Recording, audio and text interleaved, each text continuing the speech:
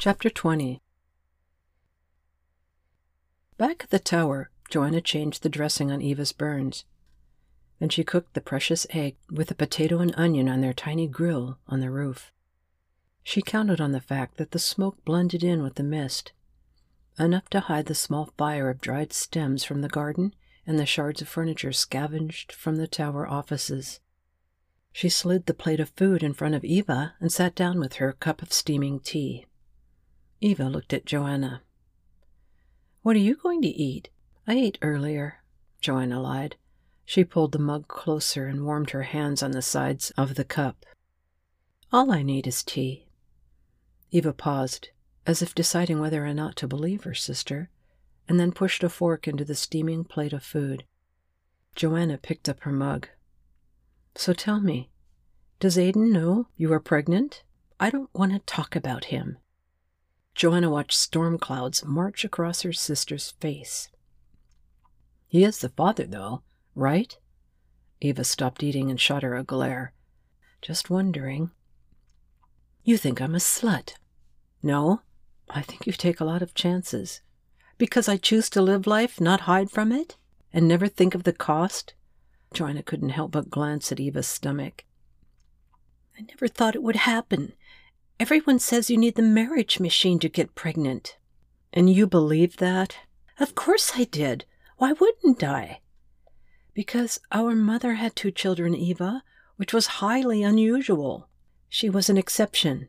"Maybe not. Maybe our family is more fertile than normal." Eva didn't make a reply. "Why would you take such a chance, Eva?" "I never thought about Mama. Plus, you aren't supposed to have sexual relations outside marriage.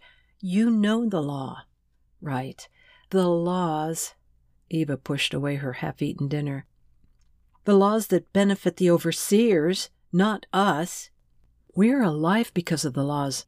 That's more than the rest of the world can say." "According to whom? How do we know, Joanna? Do you believe everything you're told?" "I see the world we live in, Eva. It's cold and dreary. Everything struggles to live. Plants, animals, us. We're no different than any other creature. But to rise above natural savagery, we have to have laws." "Well, I still don't believe everything the overseers say." "Because you spend too much time with Aiden." "I loved him." Joanna was surprised by her use of past tense. "Loved?" "Yes, loved."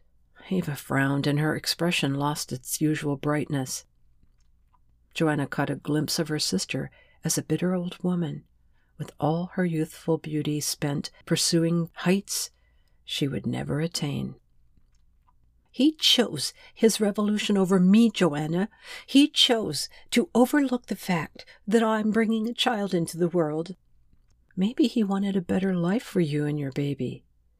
"If he did, he had a funny way of showing it.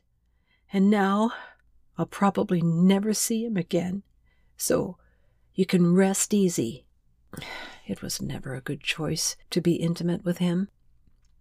"You think that makes me feel any better?" Eva stuck the fork in the remaining mound of potatoes. "All I know is I don't care what happens anymore." "Yes, you do." "I'm going to get married to a total stranger and pretend the baby is his. That's all I can do. That's all that's left." "What if the marriage ceremonies are postponed indefinitely? How will you hide your pregnancy?" "I'll just have to. I have no alternative." "What about Aiden? What about him? Does he have anyone who could help? Friends?" "His only friends are a bunch of old farts that hang around Murphy's." "So no one to help you." "I told you, Joanna, don't worry. Something will come up." "Oh, something will come up. You're right about that." "It's not like I meant for this to happen." Joanna said nothing. What could she say?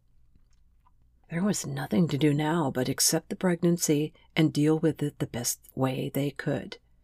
The best way she could.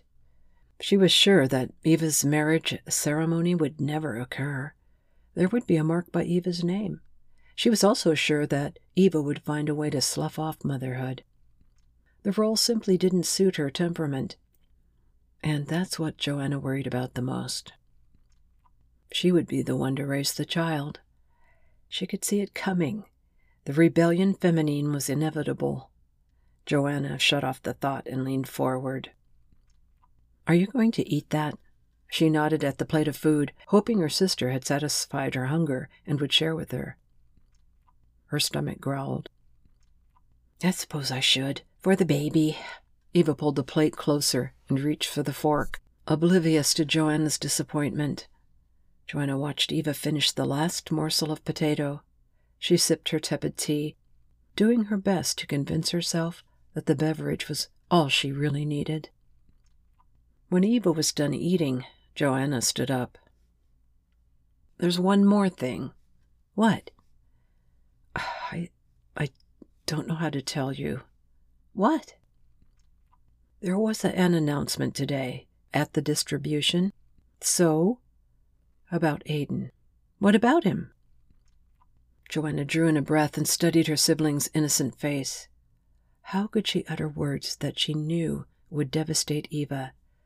How could she inflict such a wound on her little sister, knowing the gash might never heal? Yet she had no alternative. Eva would find out soon enough, and such news should not come from a stranger. "Joanna, what about him?" "You know he was taken prisoner." "Yes." "Well, they've decided to make an example of him." Joanna swallowed. Her tongue stuck to the roof of her mouth, but she forced herself to keep going. "They're going to hang him, Eva." "What?" She jumped to her feet. "On Saturday." "This Saturday?" "Yes." "I'm so sorry, Evie." Joanna reached for Eva, but her sister swayed and collapsed back into the chair.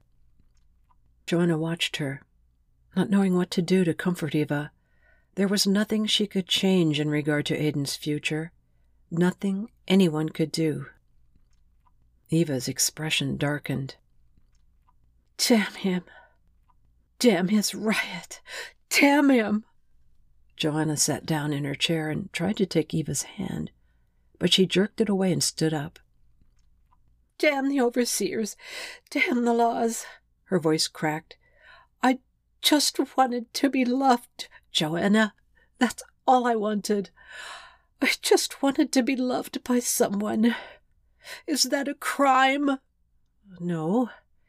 "It is, apparently. I don't want to live in a world where you can't be loved. Why stay in such a world?" "Eva, don't say such a thing." "Why? Why would I want to stay here?"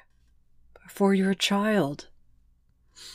"So he can grow up to be a slave like the rest of us? Because that's what we are, Joanna. Slaves." "We're survivors." "You can look at it any way you like, but Aiden saw it for what it was. We're slaves." Eva wrapped her arms around her torso and paced to the curtained window at the end of the room. Long ago they'd hung a blanket over the glass to keep lantern light from betraying their hiding place. Joanna said nothing. Eva had given voice to the very same issues she had thought about during her walk to the tower. But she wasn't about to admit to a change of heart to her sister, not until she had thought things through. Eva would jump on her mutinous thoughts and use them to forward her own agenda. Joanna had to start protecting herself from Eva's recklessness. If Joanna expected to escape Aiden's fate, she had to proceed with care. "I have two choices," Eva said to the window. "Give my child a father and hope the man one day becomes a commissioner. Or I end it." "And what?" "Me, or the baby. You can't be serious. No one's going to care about me once Aiden is gone." "How can you say that? I care." "No, you don't. I'm a burden." "I never said that." "Not in so many words, but in every other way." Joanna sighed. She longed to hug her sister, but she knew Eva would push her away again. So she sat there, hunched in the chair. I admit, I get frustrated sometimes. I get frustrated by your antics, but that doesn't mean I'm trying to live. So am I. Eva turned to gaze over her shoulder. Well, we have different definitions of the word then. Eva turned fully around. And I tell you, Joanna, I don't know if it's worth it. Aiden will die, and in a few years no one will even remember him. I will keep making bad choices, and you'll just keep slogging along. For what? For the ones we love. Eva lowered her head and went silent. Joanna rose to her feet. I love you, Eva. You may not think so, and maybe I don't say it enough, but in my own way, I love you. Eva was all she had, but Joanna didn't say it out loud. It was just too pathetic. Eva sighed. I'm just tired. I'm tired of the ration lines. I'm tired of the mines. I'm tired of this. She swept the air with her hand. Don't dwell on the negative. You have a lot on your mind. She could tell Eva was softening. She took a step closer to her sister, but stopped when she heard a soft rap on the door. Eva's manner changed the moment Dr. Stone stepped into the room and swept off his hat. Her spine straightened, and her expression brightened. As if by magic, color poured back into her complexion. Good evening, Citizen Stone, she said. Gabriel turned his attention to Eva, just as all men did. Joanna shut the door behind him. Ah, you are up and around, Eva. That's a good sign. Your sister must be taking very good care of you. She tries. Eva didn't look at Joanna. How is Aiden? Mending. Making progress. Gabriel nodded at Eva. How's the arm? Getting better. She held out her wounded appendage and smiled. He walked across the room in a silent, purposeful way.